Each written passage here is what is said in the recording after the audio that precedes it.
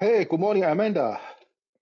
Let's give other folks a few more minutes. I'll be right back.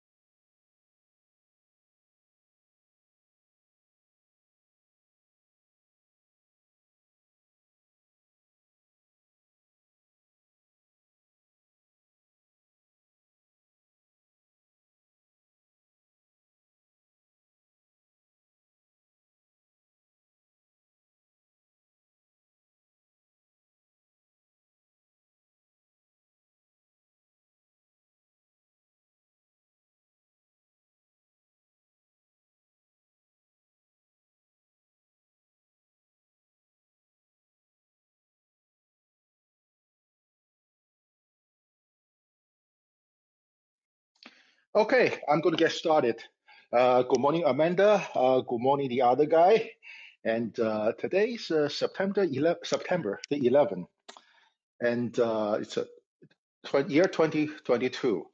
So for today, I'm just going to talk about some recent news, and then I'm going to invite Amanda to chime in, and then I'm going to go on with the main topic for today. And well, if you're a football fan, happy football day also, because I do follow football. So I do this at 11 o'clock so that I can get up to watch my favorite teams.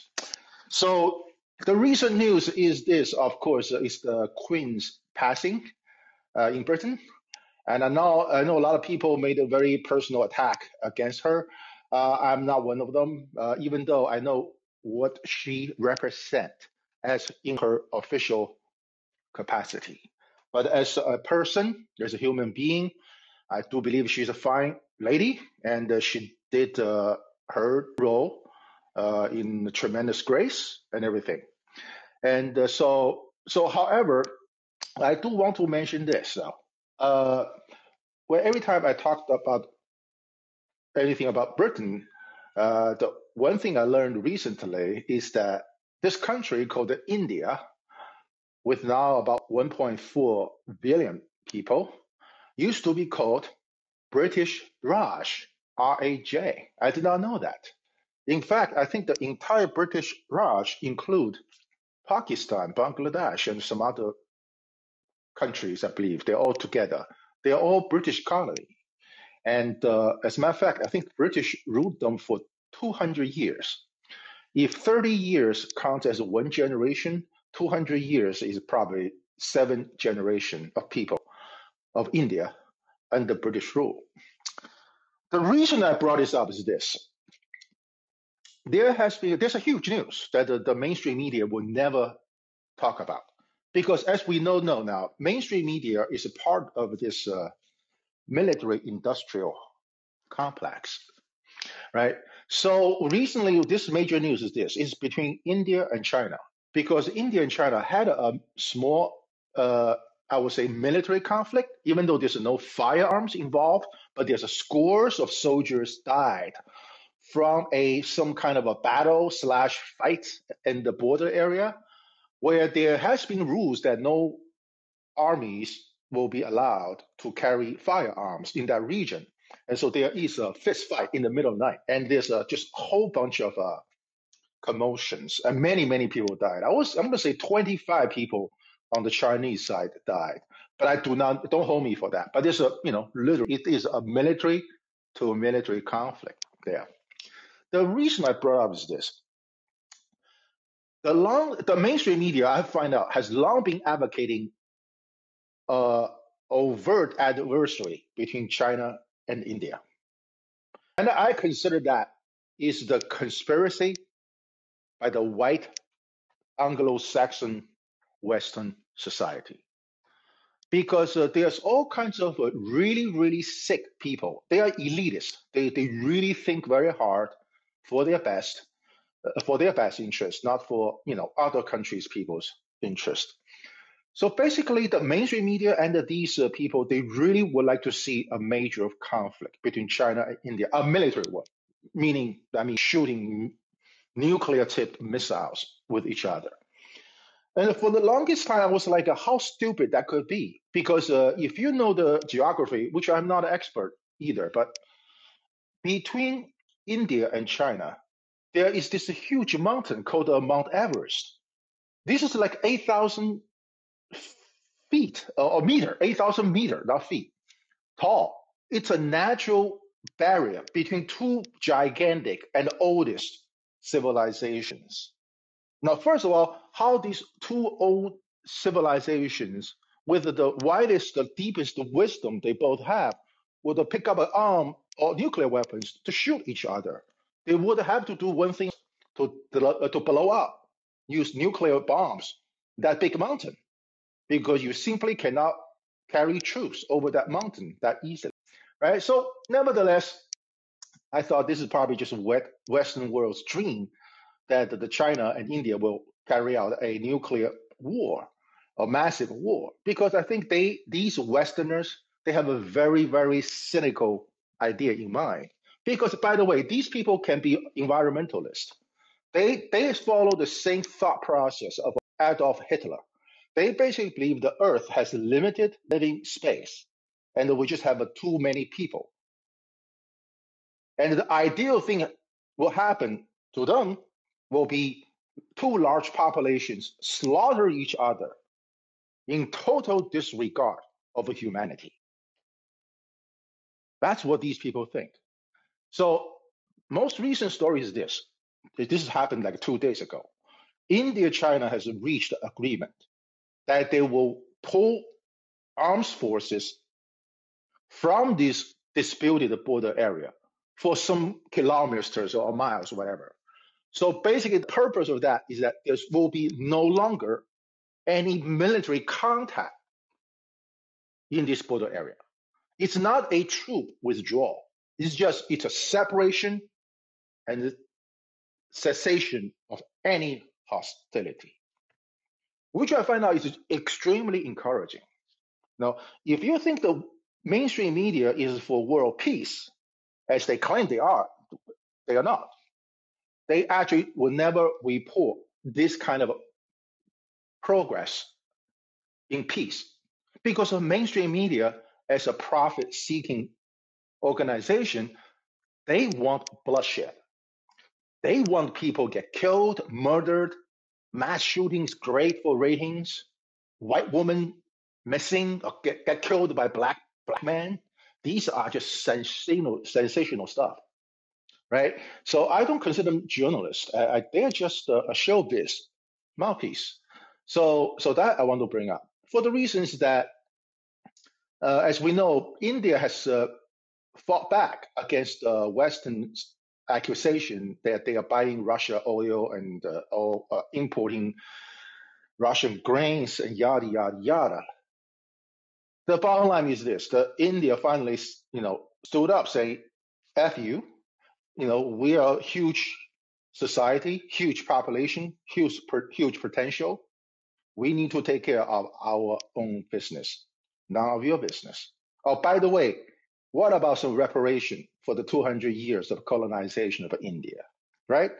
So from that perspective, in my opinion, the passing of the Queen is actually a good thing for a lot of global South countries, because I actually believe Prince William, King Charles, and especially this Prince Harry will be particularly more inclined to consider some remedy to be done by the British government to their formerly colonized countries, because the misery of these countries, some of them, Mr. Trump, the shithole countries, they're truly devastated by the colonialistic policy that in the past.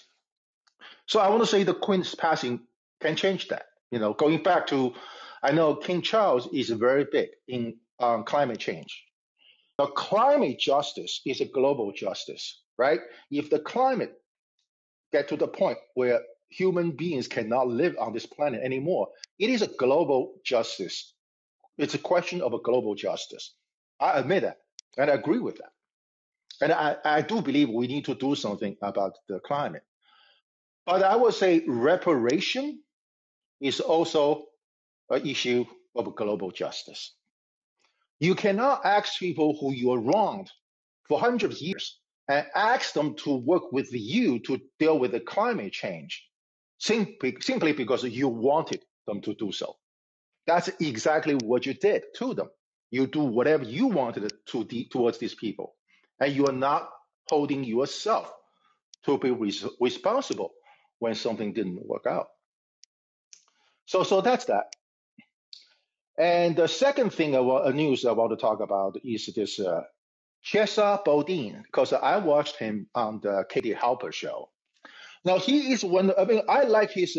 I follow him simply because of his mother. Basically, I have said in my past shows that in the history of America, because of this racial oppression or general governmental oppression against the people was so severe, the United States produced a number of insurrectionists. I call them there's a difference between a civil insurrectionist and a violent insurrectionist. Chesa Boudin's mother, I forgot her name, Dawn, I think it's her last name, uh, you know, belongs to those violent insurrect, like John Brown, who raided it's Harper's Ferry, I guess. These people literally pick up the arms and be a insurrectionist. And I think I mentioned this guy who bombed the Oklahoma federal building, Timothy McVeigh, another violent insurrectionist, because he was so upset with how the Fed uh, commandeered the Ruby Ridge settlement of a particular, reportedly a white supremacist. So long story short, so I watched him because he is doing something similar to what Philadelphia's ADA doing by the name of Larry Krasner. So they want to do some, reform in criminal justice and all that. So I listened to him quite a bit. As you all know, I'm a dead in the middle radical centrist. I don't I don't pledge my allegiance to any politicians or politics. Okay, so I will be critical of him, and this is why I've been critical of the left consistently. First of all these so-called criminal justice reform by these DAs is unlawful because prosecutors in our democracy are not supposed to make laws. Their job, as defined by law, is to enforce the laws on the book. So the way I look at it is that, these DAs come up with some gadgetry, novelty, like they will not ask for bail, even sometimes for violent crimes and all that. And they consider that to be a compensatory thing to do for the historic wrong that happened to the racial minority. I disagree with that. Like, yes, I understand your intention, but you still have to do it legally. Do it by the way our democracy is set up, right? That's my problem. You cannot break the law, not following the law, in the name of, oh, I just want to do some criminal justice reform. That's first thing. It's not sustainable, period. Every time there's a wrong, you cannot use another wrong to correct the other wrong. It's just going to be back and forth. Bad.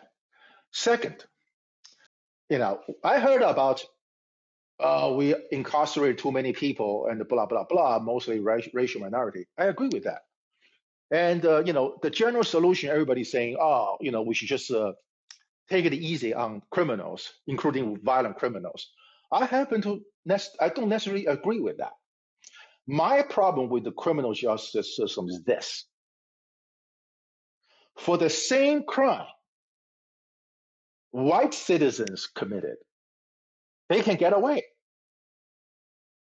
That's the problem. That is the problem. I'll tell you why that's the problem. First of all, you do that, certainly the racial minority will be upset. Why you always locked us up? And when you guys did the same thing, right?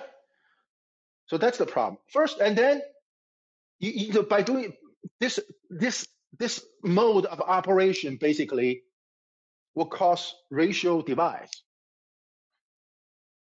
Second is that because the whites can do the same crimes, such as the drug crimes, they can get away from it, then they're going to do more,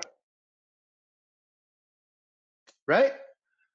So there's a strong need to go after the crimes equally, even-handedly. You may say, well, Peter, that's going to increase the population of our prison. I would say not necessarily, because you're going to show the society, no matter who you are, what skin color you are, you commit a crime, you're going to be enforced upon. Right? Right? So these Chester Bowden's crowd, again, I consider them elitist. They can be the white privilegists. Okay? They'll say, I think, they will just think, the best idea is just to release some criminals, especially if they are racial minorities. Or we will not ask for bond or bail and all that. That doesn't work.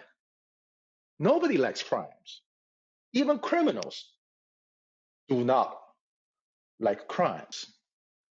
So your so-called criminal justice is going to make things worse. Your criminal justice reform is only one thing. Arbitrarily release prisons, arbitrarily exercise your prosecutorial discretion not to prosecute violent crimes. For each violent crimes, there's always a victim. When, as a top law enforcement officer, you decide not to prosecute a violent crime, the victim will feel they're victimized twice. Right? So much for your brand of a criminal justice reform. Because, like I said before, if you're a racial minority, I'll tell you that, don't ever rely on a white person to be that savior of your problem. You actually think about your problem on your own for yourself and provide solutions for yourself. Criminal justice reform is a racial minority issue. that you have to think it hard. You should not just blindly follow this so-called new breed of progressive, whatever you call them. No, I don't consider them progressive. Things worse. And the third, understand, because all these progressive, all they talk about criminal justice reform, criminal justice reform. I ask them one thing: what about the civil justice reform? Is our civil justice system all kosher, good with the minorities and all that? Probably not. I'll tell you. I think I brought it up this up last time. This guy, chairman of the African People's Socialist Party, he's holding his interview. I think either a press conference or interview with Katie Halper, that he said he remember in the 1960s, he had to do some protest demonstration. So, she get acquainted with this black lady. Her main beef is this: she knows so many black Americans who bought life insurance from the life insurance company. But when they die, the life insurance company say, no, we're not pay you out on your life insurance policy. How in the world an insurance company dare to do that? Think about it. If you're in a car accident, you're fully insured, then you're black, you went to your Geico, your car insurance company, say, hey, my car got damaged, I was hurt, I need some insurance coverage. And the Geico said, no way, go F yourself. That's a civil matter. But how those injustice that happen to the racial minorities in the civil justice system end up? They will just tell racial minorities, our justice system, being civil or being criminal, does not work for you. You're being treated as less of a human being. Right? And all these quote progressive unquote DAs, they don't give a shit about those. They should have known the root cause of all those criminal justice system problems. Too many people being locked up and all that is actually caused by just deep-rooted racial injustice in the civil justice system, period. Okay, education is another one. Education is totally a civil matter. The inequality, the racial divide in the education system in America, I would say, is the driving force of crimes. Okay, I look at some of the some video clips, which is broadcast all over the world, including China, saying, "Look, this is another American superstore. Department store being looted by a mob of teens." Does our civil justice system has anything to do with that? It's always civil first, criminal later. So, with that said, I think that's pretty much the news update I want to do. So I'm going to invite Amanda. I know Amanda is a regular. I appreciate you coming up, and I want to invite her as a speaker.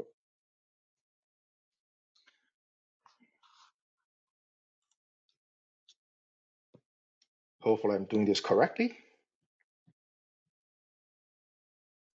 There she is.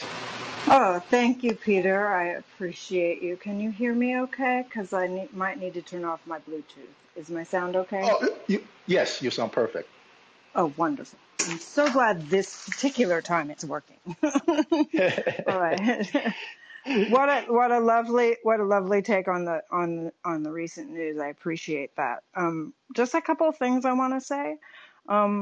Not pushback necessarily, but just kind of to add some context. No worry. You don't have to be polite with me. I totally accept criticism. Go ahead. My mother might disagree whether I should be polite with you or not. So I'm just going to be me. How's Okay. that? Sounds good. I think you're right about corporate media, but I also want to acknowledge that part of the issue is the problem in journalism is mostly the non-print. When you have a print journalist, because that's what most of the new quote unquote news gets their stories from, is the print journalists who actually do the investigations. You know, people like Aaron Mm-hmm. Mate, Yep. people like Matt Taibbi. Yes. So I don't want to paint a Yep. broad brush that all journalism is bad. Those are the journalists we Correct. need. Yep. Yeah. So I just Yes, I wanted to agree. add that. 100%. Yes, Um, absolutely.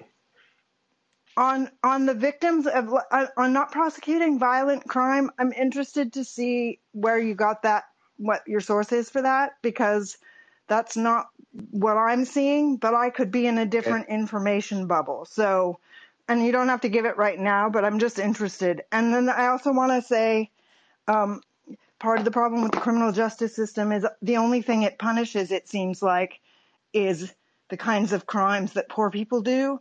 Wage Yes. theft is one of the worst, best examples of of breaking the law that does not get punished, and it's Yes, you're right. ridiculous. Yes. No, so So let me step in here a little bit. please, First of all, you're correct that I will try to verify the source of my information because I know the Fox News will always accuse folks like Chesa Bodine that he is releasing violent criminal, yada yada yada, right? Now I know majority of those accusations from the right against Chesa Bodine is probably false, and I will take that. I accept that. What I've just said about Chesa Bodine and all those progressive uh, DAs is this: they are not doing the right thing. What they're doing is just unsustainable. So going back to why don't you go after the white people who commit the same crime? Just drug problem is just a good example, right? We have this Hunter Biden literally is consuming what kilos of cocaine, right? Now I think I mentioned last time is that now it's confirmed. Ashley Biden, the daughter of Joe Biden, from his second marriage is a heroin addict. I learned that in 2016. Here's the thing: Joe Biden is the one behind the law to lock these people up. But how come the white person who using drugs can get away? So that, in other words, I want these progressive DA saying, we have a law on the book. I'm going to go after white people too. Guess what? When that happens, marijuana will be legalized very soon. Because the white people say, oh my God, goodness, the government's coming after me if I use drugs. I want to do something about this. It's unfair. So I'm going to have a march on Washington, D.C. I'm going to hold a bag of marijuana like I'm doing in the Vietnam War, or my father did in the Vietnam War, protest the government's law against marijuana. And the marijuana will not be a banned substance. So that, and the civil justice reform, nobody talks about it. Because, like I said, Malcolm X's father was killed by a mob of a white men, and his insurance company will refuse to pay. And you know what happened to the family?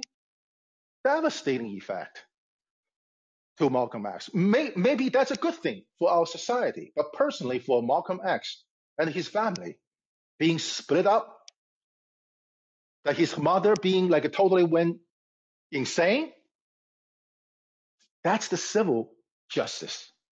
It never worked for the racial minorities. How come you ignore that?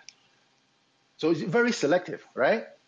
So that is what I'm trying to say. But I agree with you that I would not buy into those accusations from the right because like I said, the right is never an angel as far as I'm concerned. They don't even have a good intention. They don't even have a good intention. Okay, the yeah. progressive they have good. The right is just like most of them. I will not say every one of them. I don't want to paint Yeah. everyone with a Oh, broad for sure. brush, right? So no. I mean, Tucker Carlson, out of 100 shows he will do, I would say I agree with him 5 to 10 of 100. The rest are just BS. It's sad to see Tucker Carlson because I actually believe he tried to brand himself as like this guy William F. Buckley. But he Oh. soon turned into this just totally argumentative. I mean, I have never seen a white person so handsome, so good looking, and so well educated to be so bitter every day. I thought in the older days, and not too old, 30 years ago, the saying is that every time you see a black woman, her face is always angry. These days, every time you see Tucker Carlson, he rarely has a smile on his face. It's like he himself and his race is totally wrong by the entire government. I was like, come on, it's not that bad. So Maybe, though, can I just push back? I'm not a Tucker fan, okay? So sure. I'm going to put Hmm. that on the outset. And I think you probably know that I lean progressive from the radical left. Hmm. So I just a little bit here on I think that I'm sorry, I just lost my train of thought because I'm not a big fan of he's smart and he's good looking, but he doesn't ever look happy. So one of the things that I know about myself when I had a job where I had very little autonomy, like I didn't get to pick what I did, maybe part of why he's unhappy is he doesn't particularly want to cover the stories he's covering, but because that's where the money is, that's what he's doing. So his internal, what he wants to do is not matching what the external requires of him. And that could Hmm. be part of it. Part of it is too that he's just a miserable person that focuses on all kinds of negative things all the time. How are you going to be happy when you do that? Hmm. Hmm. Yep. Yep. I mean, so I just think he is unnecessarily angry, and I just relax a little bit. Yeah, I wish he would. Act like I wish you're he would talk about it. above the fray. Yeah, Yeah. just like be above the fray. It's like I mean, come on, you make a lot of money. You're handsome. You have a lot of followers. Just relax a little bit. Because every time I don't know. I mean, it just could be, a lot of people, they say they hate Trump supporters and yada, yada, yada. I was like, just relax, because you look at the Trump Okay. supporters, you just look at their demographics, right? They are not going to be a threat for too much long because they are usually white, older, and male. They all looks like they have some health problems. Just looking at, on YouTube or those, because I do follow, you'll call it right wing channel. It's called the Right Side Broadcasting. I follow it. I do. And, I just look at, I mean, of course, again, I'm not painting people with a broad brush. I just think, the core supporter of Donald Trump is going to die away in the next 10 to 15 years. Oh, I hope so. They cannot do much. I mean, again, it's not like I wish them it's not like I have a bad wish for them. Just like with Queen Elizabeth. No, I don't hate her per se, as a person, So can I but I offer do a believe, hypothesis about Tucker? He's a smart entertainer, and I'm just going to take your word on that because I don't watch him enough to know how smart he seems or not, right? If he's smart, mm-hmm, mm-hmm, then and wants to build audience, there's a heck of a lot of people I know from personal experience because I am a woman, so this happens to me more frequently than probably people realize it happens to women. People want to mm-hmm, rescue people. People want to rescue people when they're in a mm-hmm, bad mood. You see one of your friends is in a bad mood, you're like, what's wrong? You want to give them attention. You want to calm them down. Maybe that anger mm-hmm, and that attitude is part of how he's trying to hook his audience. Because if you start caring about the fact that he's angry, maybe don't want him to be so angry, now you're paying attention to him, and now you're invested mm-hmm, in what he does. So it could be that mm-hmm. he's being crafty with that attitude. Just want to put it out there. I'll let you go on with your Oh yeah. main subject. I appreciate you, Peter. Thank you. Oh, you're welcome. You're welcome. No, you're correct. That again, probably he intentionally did it that way, just to rile people up. Because I almost for this call-in platform, I almost want to go ahead and make a show called the Untucker tonight. Basically, just untucker yourself. Yeah. Don't get so Yeah. riled up by this guy, right? But then again, I find out just doing this thing weekly is putting a lot of a burden on me time wise to research for material and yada yada yada. So I said, okay, I'll give up. I probably just show up in one day, show up in your show, man, Amanda. to talk about this Talk stuff, about Tucker. That's fair. You're allowed. Yeah, You're exactly. entitled. You can come. Yeah. You're welcome. You're welcome on my show anytime, Peter. Thank you. And I Appreciate don't it. want to give Okay, Tucker too much credit because maybe he isn't smart enough to be that crafty. I just wanted to pose it as a possibility. well, he has a team behind him, right? So it's unlike me, right? I'm just doing all this research myself, me and the Google. You don't have So, a team? It does not show. I'll tell you that, Peter. but going back to what you mentioned about Aaron Mate, I'm totally for alternative media. That's exactly why I'm doing this, right? Nobody is going to criticize the court. In fact, as I have said long before, always, the bar association in this country is a capitalist trade union. Their job is to make more money, not to make this society more just and more peaceful. I have said that. So at the same time, the bar association, the law school, and all that, they are all part of the machine. They are going to publish all kinds of complimentary articles, journals, histories, and all that to praise our justice system, when in reality, by the sheer statistics, we are probably the worst. By worst, I mean this country spent the most money, made the most laws, criminal laws, lock up the most people, and probably is one of the unsafest country, on this planet. I have read recently the China's the average lifespan in China is 78 years old. I cannot believe my ears. I don't even believe I can live to 78.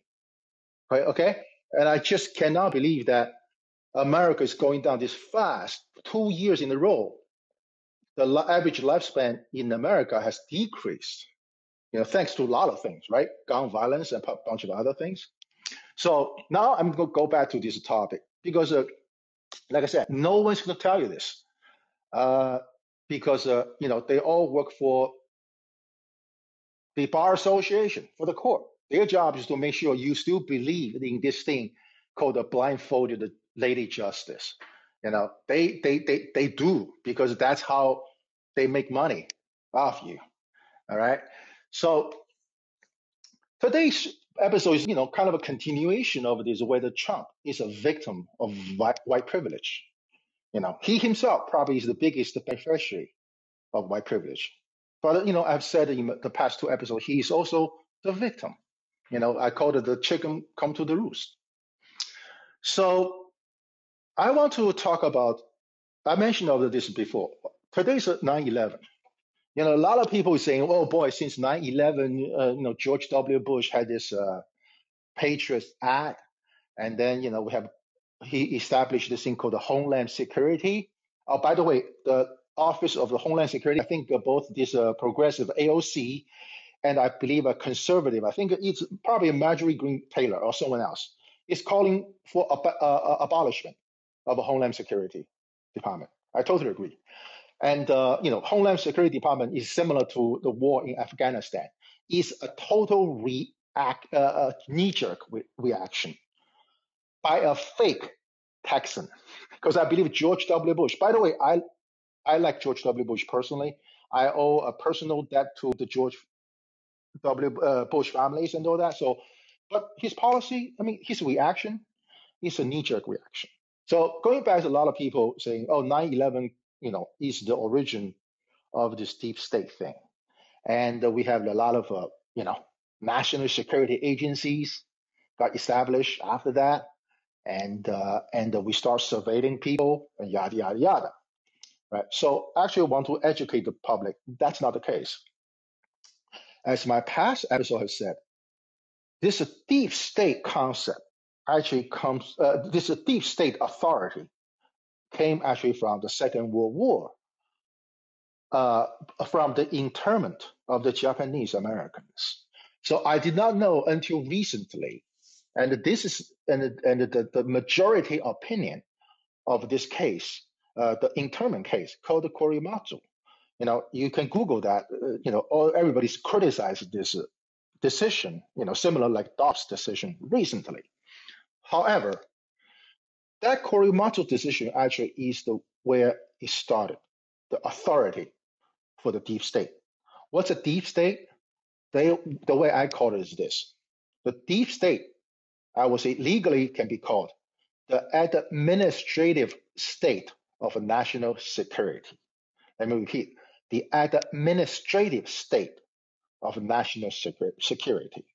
This term will tell you first, it's a bureaucracy. It's called administrative. They're not elected, okay? They're just administrators.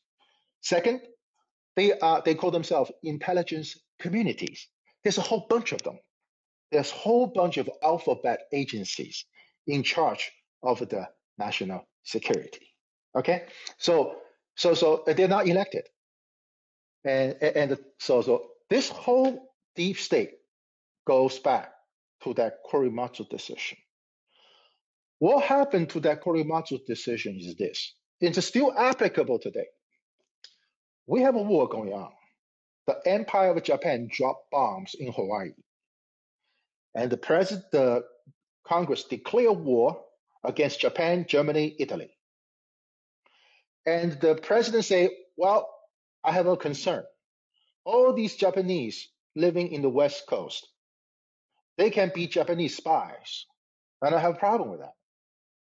So the president, actually, he's pretty good with the following law. He went to the Congress. Say, Congress, please please make a law allowing me to issue military orders for the war efforts. The Congress says, sure. So I think the House debated this law. I think this is Public Law 503. The House debated for like 1.5 hours, and the Senate debated like 20 minutes. And they say, here it is, Mr. President. You want this? You got it. So President Franklin Roosevelt immediately signed a military order saying all Japanese must be interned. That caused a lot of commotion, yada, yada, yada. I'm not going to go through that. The quick part is this. So this Japanese American Fred Korematsu, who changed his name to a Hispanic name, who also did a plastic surgery to make himself to be more Hispanics looking, he got caught by the FBI. The FBI asked him, how come you are not following the military order? And then this guy, Fred Korematsu, used his fake name. He has an Italian girlfriend, made up whatever story. But he ended up still being locked up. So he appealed to the US Supreme Court. So here is where the whole deep state authority came from. Internment of all these Japanese, just in plain view, a common person will know, a common man, you don't need to be on the US Supreme Court. You will know this is a racial discrimination, right? Out of the 9 justices on the Supreme Court at that time, 3 has dissented, saying this is a pure racial discrimination, should not be allowed. So I want to tell you what the other 6 did. They did it very cleverly. Like I said, it's a judicial white privilege, meaning that these are well-educated people. They did it very similar to Dred Scott. In Dred Scott, the decision by the court is not about whether he should be slave or not. The Dred Scott's decision saying, Dred Scott, you are a slave, so by the law, you have no standing to bring a lawsuit in the federal court. Standing meaning you have to be a citizen of the United States to make your complaint be heard by a court. If you are not a U.S. citizen, the court has no business to do with you. In Korematsu, there's 6 majorities this. They vaguely, I won't say vaguely, they passingly acknowledge, yes, this is a racial discrimination. But guess what? The president is the commander-in-chief. He has to do whatever he has to do. We therefore is not going to hear anything about your complaint about something called a racial discrimination. Be there is a discrimination, none of our business, because the president is the commander-chief. He has a national security emergency. He has to do what he has to do. That is the decision. That decision did not say whether this is this racial discrimination or not. They're just saying every executive branch, when they say we have a national security problem, we must follow them. As I mentioned in the past episode, it's called let the Constitution follow the flag, not the flag follow the Constitution. As you can imagine, it's pretty wrong because the flag is just a symbol of a country. The Constitution is the supreme law governing the conduct of the government and governing the conduct of people. Right? So that is a very profound decision, meaning that as long as the national security people come to my court saying there's an emergency, I'm not going to hear anything else. The national security people can get whatever they want. Just remember that. Keep that in mind. Now, before I move forward, I want you to have a scenario in your brain. Okay, it's a little bit of this I call the constitutional foundation in support of the deep state. It's a very oxymoronic concept. I'll tell you why. When it comes to democracy, because our democracy is founded on a strong belief, and this will never change, is that only the civilians is to control the military. So let me repeat. The founding principle of our country, one of them is that it's civilians control the military. The president is the commander-in-chief. He is elected by the people, not by a group of soldiers, yada, yada, yada. Right? And second is this. If there's such a emergency militarily, say, we'll be attacked, the United States will be attacked tomorrow by Russia and China with the nuclear weapons. It's quite urgent, right? And there's a need to have a total command and control by the president, right? What you can do under that situation? Can you say, oh, you have to do this, go through the court to get approved? No, you don't need to do that. The president, I'm pretty sure, maybe you need to get the Congress to help with this, is that the president can declare something called martial law. Martial is the word itself, it's called the military, meaning that the military authority is taking over the entire country. Right? But our country has rarely get into that mode of martial laws. We saw a lot of banana countries went through that, right? Not us. So in generally speaking, if there's no martial laws that declared in this country, the civil courts, the courts still have to operate and have to function as a courts. Every single thing still, if it's not kosher under the law, still have to go through the court. Now that you would think, as a common man, you're going to think that's the normal way of doing it. Because that's the principle that civilians almost always have the complete control of the military, of the CIA, right? Of the Pentagon, and all that. So the Korematsu decision, the majority opinion, changed that. Basically saying, well, if the president, the commander-in-chief, coming from us saying there's a national security emergency, we must give him whatever he's asking. So that forms the constitutional foundation of the deep state. Meaning, as long as you're saying, hey, we have foreign enemy attacking us, I have to do something, you, the court, you, the people, the public, the mainstream media, alternative media, YouTubers, you all have to agree with me. Otherwise, you're messing with the intelligence communities, the deep state, and you're going to pay for it. Most importantly, we will label you, the deep state will label you an unpatriotic American. So that is the narrative. So because that the 9/11, the September 11 did not create a deep state. Deep state already existed since the Korematsu decision was handed down. So before I move forward, I want to say so the initial at the start, the deep state, in this case the U.S. military, really take a pretty good beating against Japanese Americans, right? At least 120,000 of them. So I would say the deep state has always been the oppressor, you know, in this unjust legal system or the government, whatever you call it. Okay, so I want to quickly run by since Korematsu, which happened in 1944, a lot had happened.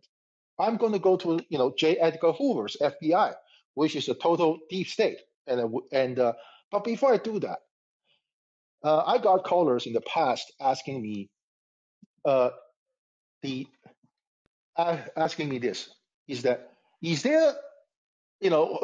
asked me how do I think about Justice Clarence Thomas. Okay, so I did not. I told him that I actually did not read enough of his opinions, so I do not have any evaluation of him. But I know why that caller is asking me. He wants me to say Clarence Thomas was the Uncle Tom in this whole judicial white privilege thing. Okay, I don't have enough evidence to say that. But I want to talk about quickly about the Uncle Toms in the deep state. Because you will think the deep state, yes, it's true that the deep state, you look at the TV screen, most of them are white Anglo-Saxon male.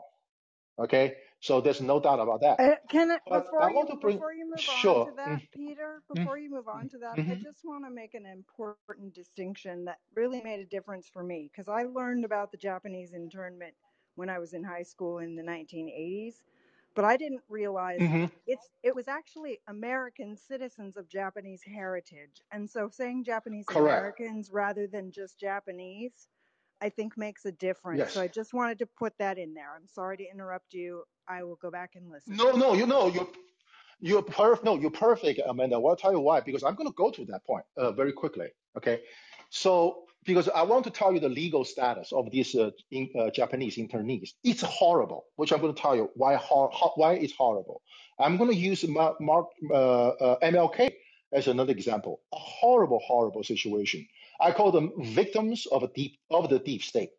These are really the victims of the deep state. Okay, so I want to quickly talk about this Uncle Toms in the deep state. There are more reasons.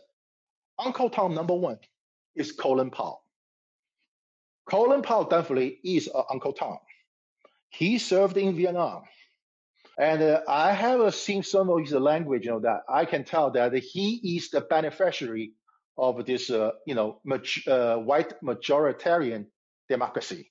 So he will be the house slaves. He got a nice, spot inside the house, so he can care less. So Colin Powell is one of the Uncle Tom in the deep state.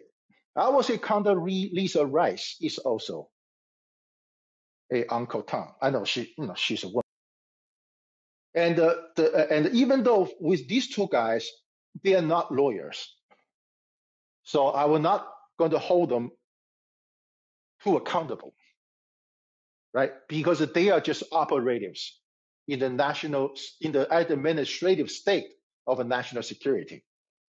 They decide where to go to war and what to do, yada yada yada, right? So here's the two guys who are really Uncle Tom. One is Alberto Gonzalez. Anyone knows Alberto Gonzalez? He is the Attorney General for George W. Bush. I'll tell you why he is Uncle Tom. Alberto Gonzalez is one of the White House officials who went to the hospital where then the Attorney General, John Ashcroft, refused to sign the NSA surveillance without warrant against Americans. Alberto Gonzalez went there, basically just tried to force Attorney General Ashcroft, telling him that, look, the president sent us here. We know you're sick. You just went to a surgery or you just came back from surgery. You're weak. But this really need to be signed before we can continue to surveil the Americans. That's Alberto Gonzalez, the Uncle Sam of the deep state. Now comes the worst. Zhang Yu, Yoo, is currently a professor in one of the University of California Law School, a frequent guest on Fox News. Okay, he's the worst. He actually is born and raised in where I am now, in Philadelphia area. Jiang Yu, if in case you don't know, he's the one who authored a torture memo, a surveillance memo, and another one is called the enemy combatant in the United States memo. 3 memos, it's a legal memo. By the way, Alberto Gonzales is a White House counsel when he went to see A.G. Ashcroft, asking him to sign off to continue to surveil Americans. Okay, Alberto Gonzales, became the Attorney General of the United States.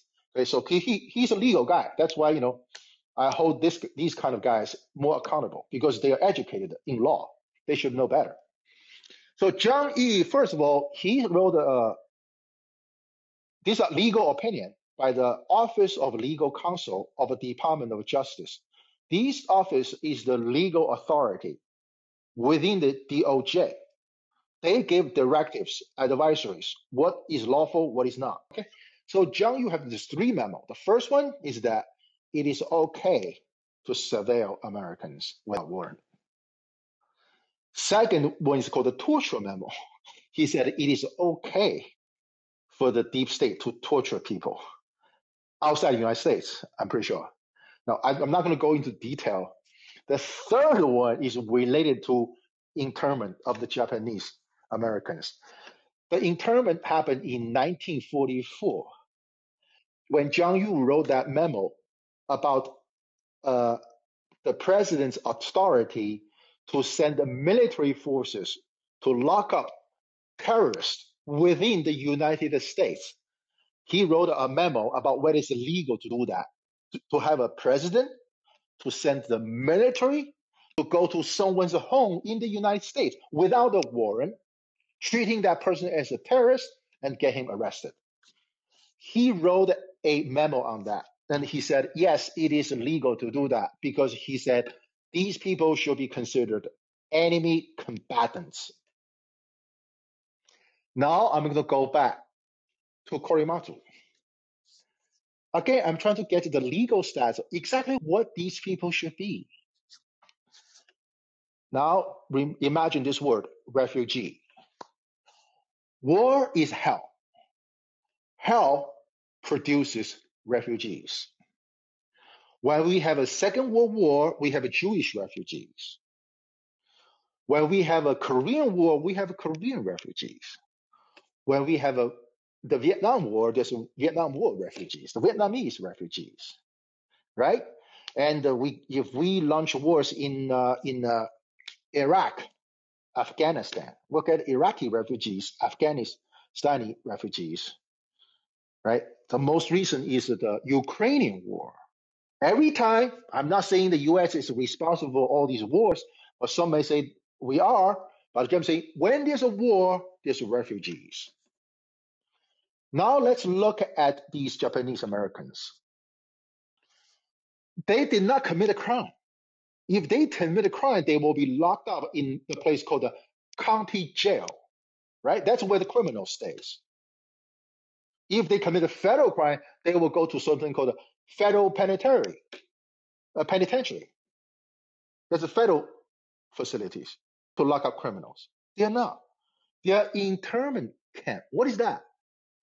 Exactly how the U.S. government has treated them. Fast forward to Zhang Yu. What Zhang Yu said, I'm pretty sure he probably pretty much based his opinion also on the Korematsu decision, is that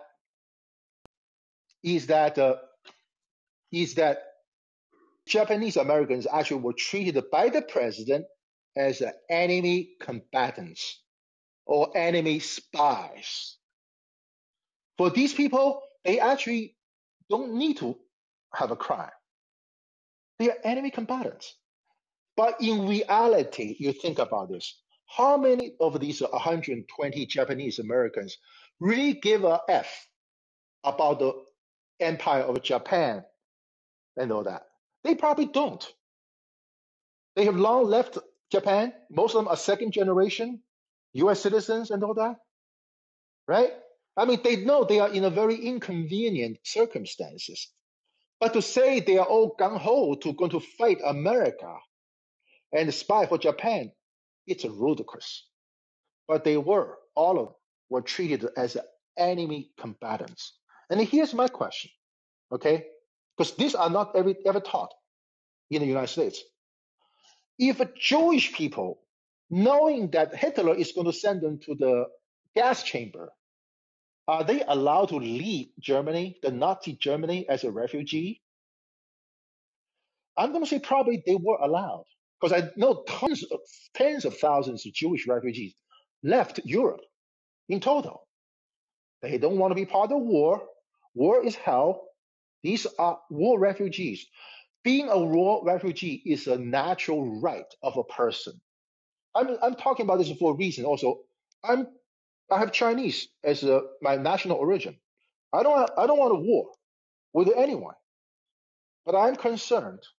Would I be treated as an enemy combatant by the United States government, by the deep state, where I really should be treated as a war refugee, being allowed to leave the country to a neutral country where I have no part, I have no interest fighting any war for any reason. So now going back to this. So remember, the Korematsu literally saying, we don't know who you are, but we know who you are, and we know what the president is worrying about. The president is the commander in chief. We have a national security needs. Don't even bring up your complaint. We're not going to listen to it. That sets up the wheel in motion.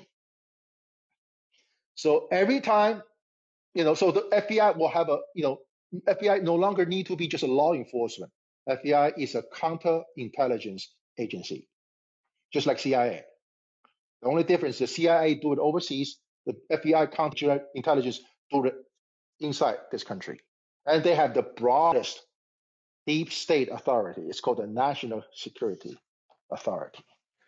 So I'm going to get to, so so so so so so with that said, it's a sad commentary these days that U.S. really have become a nation controlled by the military industrial complex because the national security is always trumps everything, trumps all laws, right?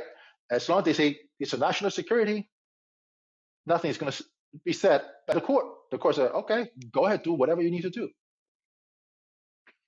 So now I'm going to talk about the MLK and Donald Trump.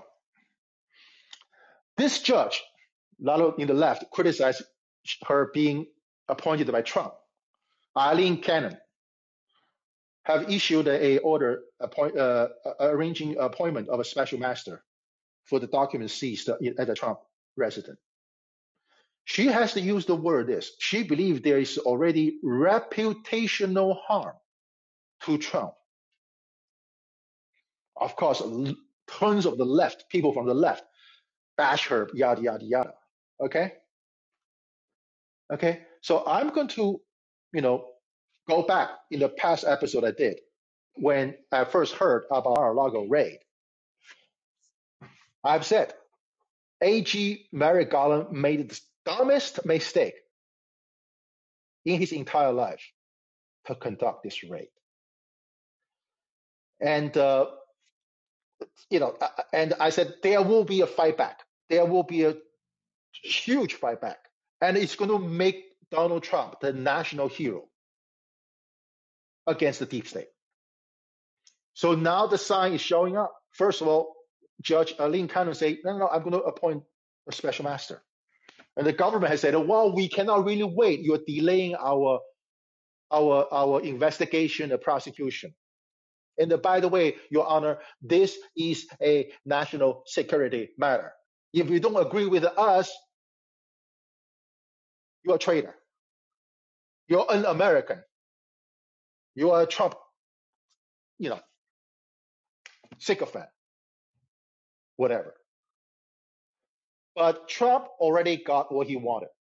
He put a serious brake on this thing. And as soon as the special master come out with any document that should have never been seized, Trump will use that. See, look, these deep state people, they are totally criminals. Trump will say that. And this will be a very effective strategy because guess what? Both the left and the right had a bad taste in their mouth about the deep state. So were the judge correct? Eileen Cannon says there is a reputational harm to Donald Trump.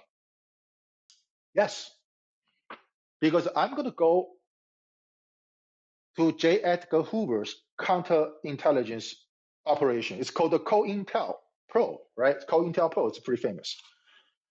I'm going to talk about, this is the thing. It's my opinion. I can be wrong about this, but only if you are searched by FBI, you will feel this way. Is that the deep state actually are the criminals against the democracy, against the government, against the people of the United States. They are criminals, okay? So I'm going to go back to this Go Intel Pro. J. Edgar Hoover had a suspicion that MLK is a communist, or he was working with a communist. So he placed different investigative things on him. One of them is taping his phone, attacking his phone conversations, and also bugging his hotel rooms. Right? All those I don't think he even have a warrant.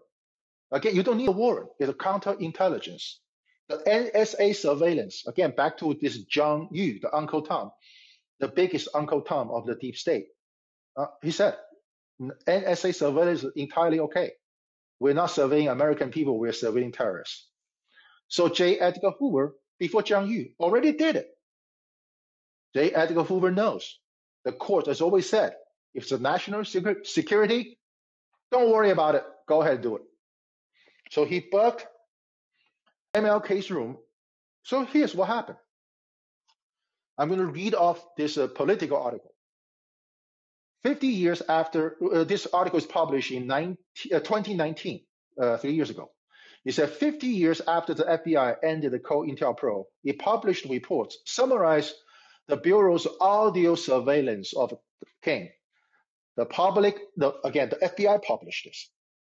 The public learned that King was present in a hotel room when a friend of his, Baltimore pastor Logan Kurtz, raped a woman who resisted participating in an unspecified sexual acts. The FBI agent, in my opinion, a spy and a criminal who surveilled the hotel room, asserted that King looked on, laughed, and offered advice to the rapist. The original surveillance tapes remain sealed, according to a judge of the court, until 2027. 2027 is 5 years from today. So here's my take on this. Okay, of course, this sent a pretty shock wave to the public. So FBI counterintelligence is a spy agency. It broke the law. The spies broke the law. He made the tapes, and he kept the tapes as the fruit of his crime. And now, 50 years later, made a devastating accusation against the King.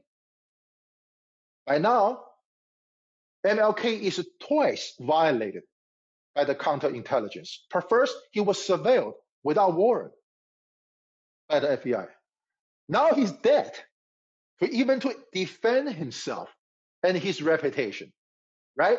We are all going to believe in this FBI agent now, that King is a part of a conspiracy of raping a woman. So there is a reputational harm when a criminal gets in your house and steal shit and use those shit to harm your reputation. If that spy is a private person, you probably can shoot him with your gun under the Second Amendment.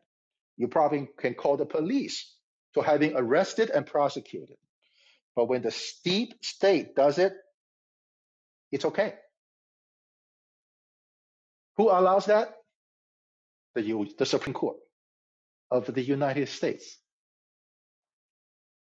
So when the deep state become to having a habit of breaking laws, like what J. Edgar Hoover did to MLK, and they're still enjoying the fruits of their crime, what is the remedy? Where you can have your grievances addressed? So far, you don't. Who set it up? The Supreme Court. So you will say, oh, Peter, this something happened 50 years ago. It's not going to happen again and all that. Guess what? Like I said, this judge, Eileen Cannon, already specifically said, whatever FBI did on Mar-a-Lago has caused reputational harm. Therefore, she did this as a relief for Trump. Okay? Now, you'll say, oh, Peter, you're too supportive of Trump. No, I'm not. Like I said in my past episode, I strongly believe he should be prosecuted for January 6th. Plain and simple. It does not prevent him from running for the president. See, again. But by doing what the FBI did to the Mar-a-Lago, it break the whole thing up. So it's going to be a mess. But however, I want to say this. There's another case. I'm talking about Chinese case now. It's also very similar to what happened to MLK and Donald Trump. So here in Philadelphia, there's a university called the Temple University in North Philly. And there is a Chinese professor from China. He will be just like me, age-wise, life experience-wise and all that. He came to America. He became a naturalized citizen. He is the chair professor of the physics department of Temple University. So in 2015, he was arrested and charged. This is before Donald Trump's China initiative, when Donald Trump pretty much round up anyone who does anything with China. So this is before under Obama's presidency, okay? So Professor Xi, XI, he was arrested and charged for economic espionage because he's doing something and is sending some material to his Chinese colleagues in China about a superconductor heater. I'm not in physics, so I have no clue what it is. But anyway, the FBI said that's the, that's some items prohibited to be shared with the Chinese entities, and he was arrested. By the way, as you can imagine, they did the same thing. The FBI did to him the same thing they did to me. About 5 o'clock in the morning, he and his wife and the 2 daughters were sleeping. The FBI busted the door and get him arrested. And yada yada yada. Just some shitty stuff, similar to what FBI did to this chairman Yashitela of the African People's Socialist Party. Long story short, the FBI and the DOJ had to drop the charges against him about 5 months later and saying they made a mistake. And here comes the catch, which I can never understand. Professor Xi later find out, he was surveilled by NSA since 2010, 5 years before he was arrested. So you think about these FBI counterintelligence and how dumb these people are. They got a hold of Professor Xi's email without a warrant 5 years ago in 2010. After all this 5 years effort, get him arrested, and then find out they made a mistake and they dropped the charge 5 months later. How dumb is that? So these counterintelligence, they're not smartest people, okay? They're pretty dumb. So here comes the deal. So in 2017, about 2 years later, whatever happened to him and his wife and his 2 daughters, again, it's no fun to be searched in the middle of the night. arrested by the FBI, he filed a lawsuit. That's in Philadelphia. In 2017, he filed a lawsuit in Philadelphia. Today is 2022. So it's 12 years after Professor Xi was surveilled without a warrant, and he's still fighting for his justice. Okay, so I remember there's a movie called The 12 Years of Slave, talking about a free black man being kidnapped to the South. Think about the speed of justice for racial minorities. 12 years of being slaves. All he did is trying to get all the paperwork to go to so that he can go to the court showing he's a free black to start with. He was kidnapped. So in this case, in Xi's case, it's still pending in the Third Circuit Court of Appeal because the lower court dismissed 9 out of 10 claims he sought for compensation from the FBI. So I'm going to read the lower court's decision why the court dismissed his case 9 out of 10.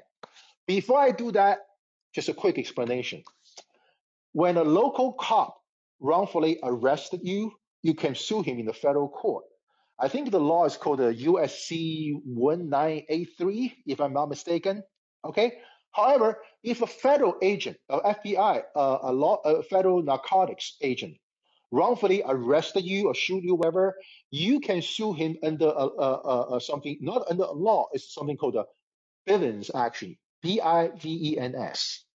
What happened to Bivens is this. It's from a case in New York, in Brooklyn, New York.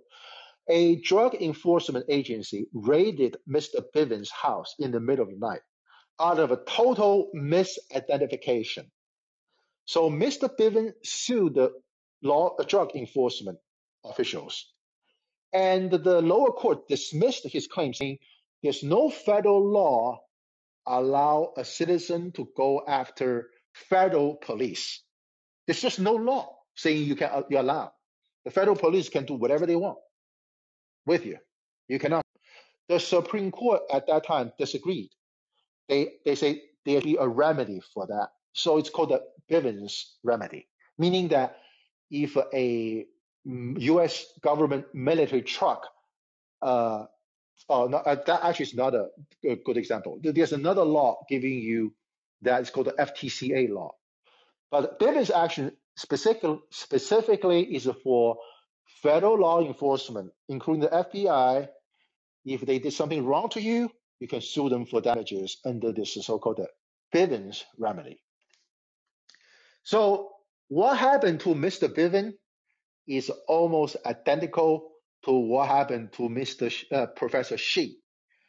In Bivens' case, the DEA, the narcotics enforcement agent, totally misidentified the location. I believe that's what I remember.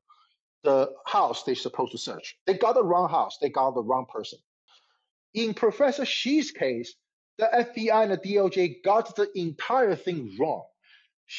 Professor Xi did send some pictures and materials about a particular item he worked on, but that item has no military use whatsoever. It's a civilian device, period. Again, after 5 years of surveillance without warrant, the FBI did not know that. So Professor Xi clearly sued the FBI under this remedy called the Bivens remedy. The district court denied Xi's claim. And I'm going to read just a little verbiage from the lower court, which resemble exactly what Korematsu Supreme Court did in 1994. So here's what the court says. Xi's claims involve an investigation conducted pursuant to an executive branch multi-agency effort to prevent international economic espionage.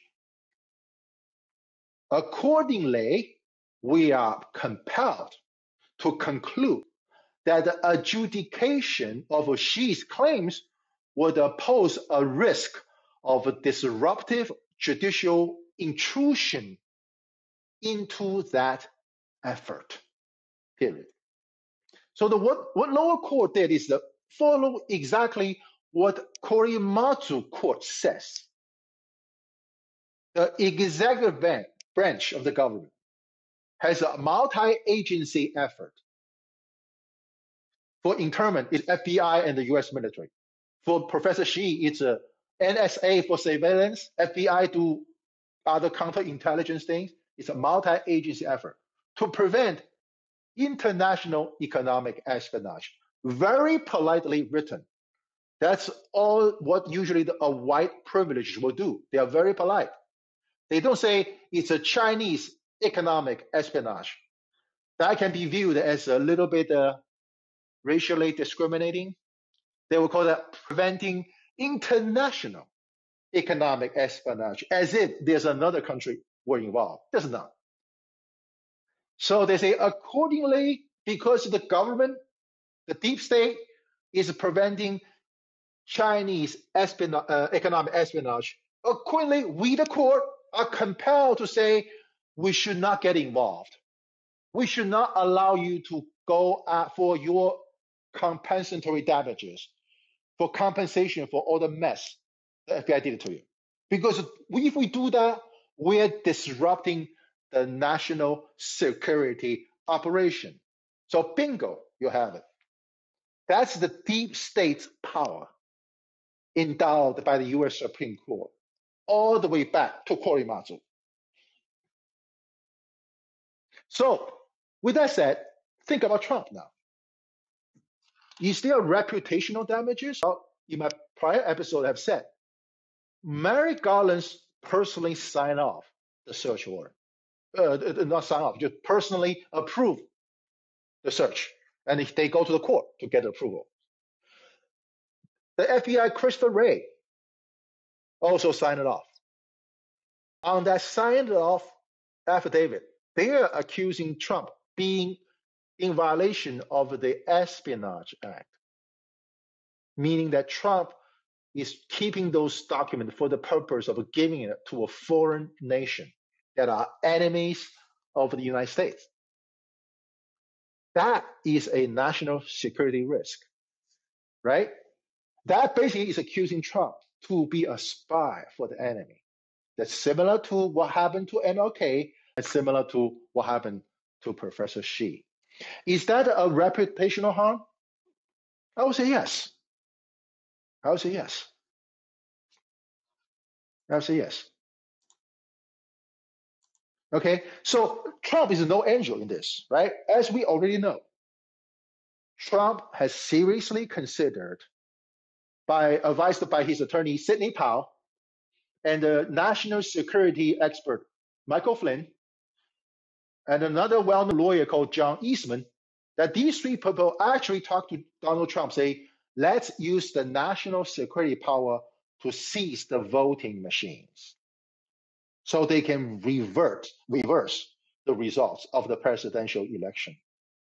They actually thought about it, right? It's not executed, but they thought about it. Why they can think about that? Why? Who will provide that legal basis for them to do that if they dare to do so? The Korematsu Court.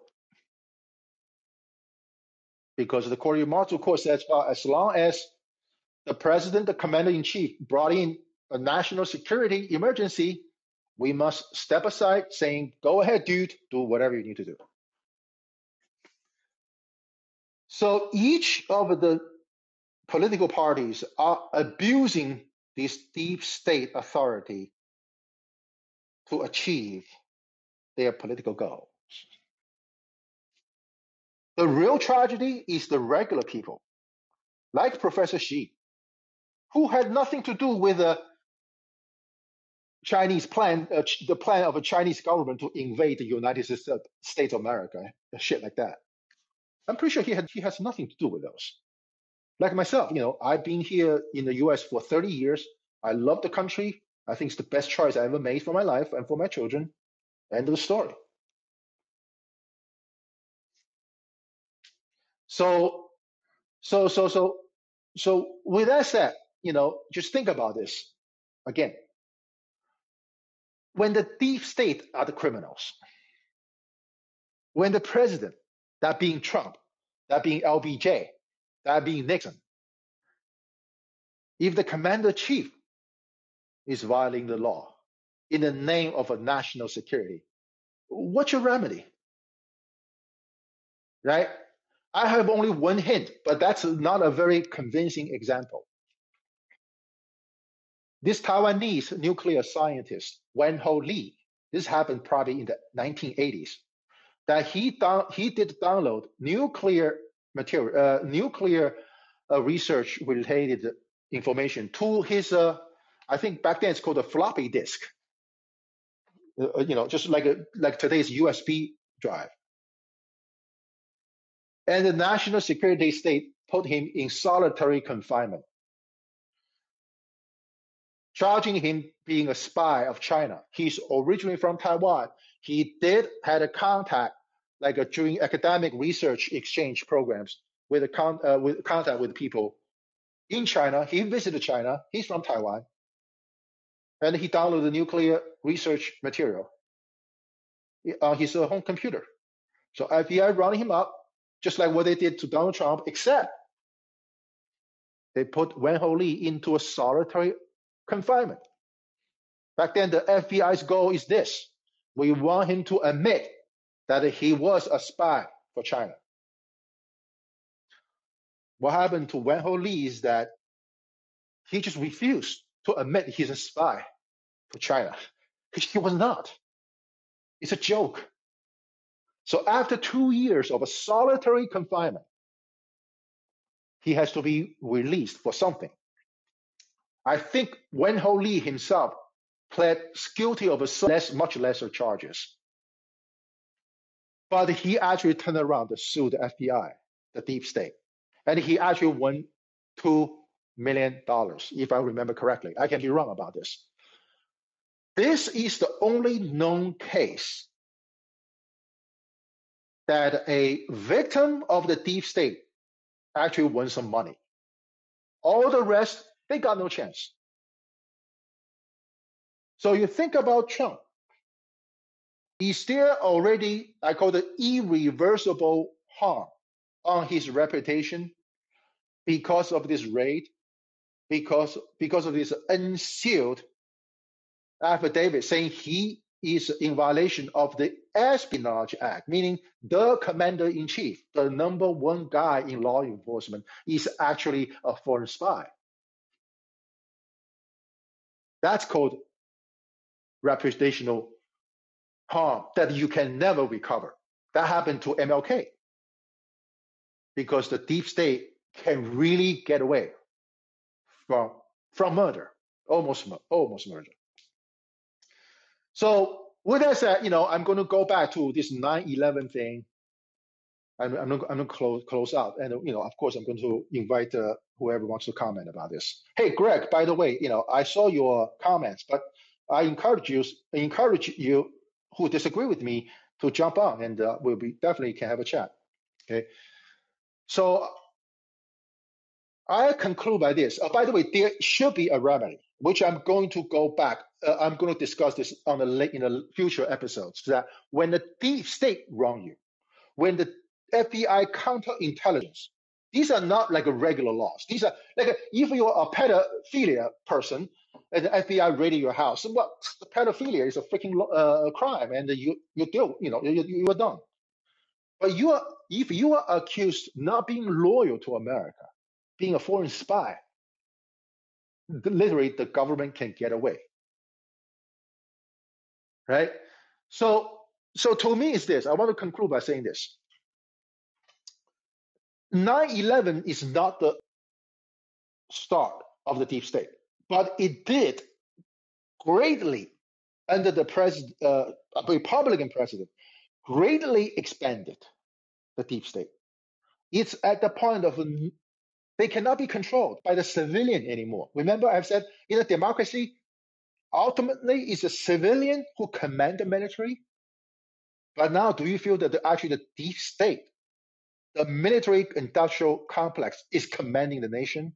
They are in charge. So 9/11 really created this opportunity to for the deep state to expand to a just uncontrollable scale. If you go to Washington D.C., you see all those nice buildings, construction. Guess what? They're all governmental spending. Most of them are actually for the deep state. And today, the Bin Laden was killed already, right? 9/11, in some sense, come to a closure because we did revenge. We got justice by killing Bin Laden. But what happened to the deep state? They keep growing. Isn't that right? Because when you build a democracy allowed by law and can get away from being a criminal of violating the law, interfere with the election. By the way, my next episode is about the FBI's disinformation board. They actually do have a disinformation board. So 9/11 literally created this opportunity. The second is this. I'm going to talk about, go to NATO. NATO is created to prevent Soviet Union, right? It's another national state bureaucracy. In this sense, it's in Europe, but USA has a big hand in that. But the Soviet threat is long gone. But this national, the administrative state of national security called NATO, still and expand. And I want to use an analogy with this because I'm in healthcare. In a human body, the good cells are those who was made, which will grow, and eventually they will die. That's what a healthy cell in your body does. They have a limited lifespan. They have a term limits in a political term. They actually will go away. That's what the cells of a healthy person would do. What do we call those cells in your body that will grow and grow and grow forever and will never die? What do we call them? Do you know? Any guess? It's called cancer. Okay? So in your body, inside your body, if there were cells that keep growing and will never die, that's called cancer. You actually have to get a treatment for that. Otherwise, the cancer cell will grow forever until you got killed. I'm saying this because the deep state in this country, I'm saying this not because I'm with Trump or with Hillary or whatever. I'm just saying as a people, as a civilian, we, the people, are supposed to be the highest authority above the deep state. But now it's the other way around. And the deep state just keep growing and growing and growing with no stop. So with that, I think I'm just going to invite Amanda again in case she has something to say. And but that's pretty much the episode I want to do today.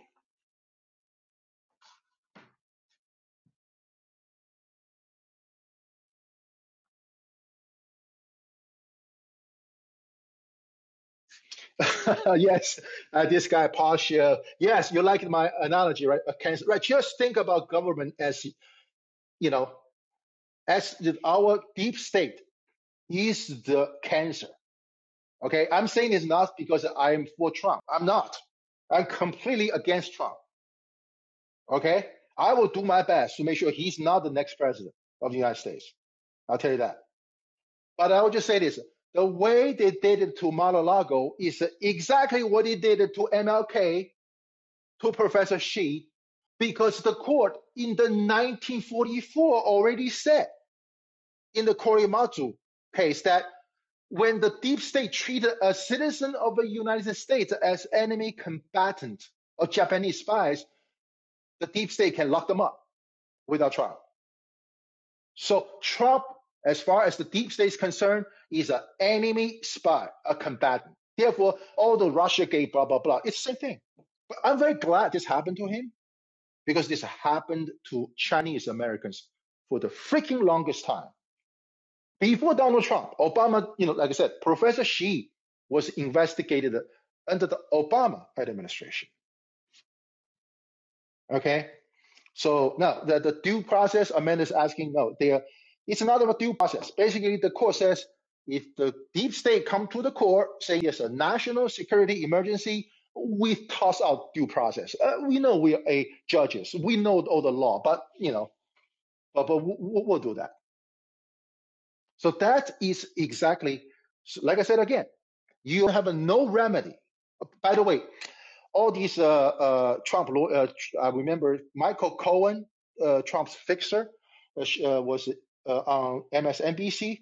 He has a lawsuit against the FBI, federal government. It's called, like I said, that action is called the Bivens remedy. Bivens remedy is you sue a federal law enforcement agent for wrong he did it to you or she did to you for monetary damages. But like I said, in Professor Xi's case, whose experience is an exact match to the original Bivens case, the court said, no, what happened to you, Professor Xi, is different. You are being suspected as a spy for China. Therefore, there's no remedy for you. Consider this court is like the Soup Nazi episode, the Soup Nazi. The Soup Nazi can always find an excuse by your luck, by somebody else, that they will say no soup for you. In the Korematsu case, they're just saying, sorry, no justice for you. So that is what I want to talk about. Again, 9/11 brought me not just the memory of the Twin Tower falling. It's more of like how our enemies have changed fundamentally our democracy for our disadvantage. We fall into the trap of the deep state. We have given the deep state the unrestricted authority. So with that, I'm going to close out for today. Thank you all for joining. And it's a very pleasant session. And I hope I'll see you again in the next episode. All right. Bye now.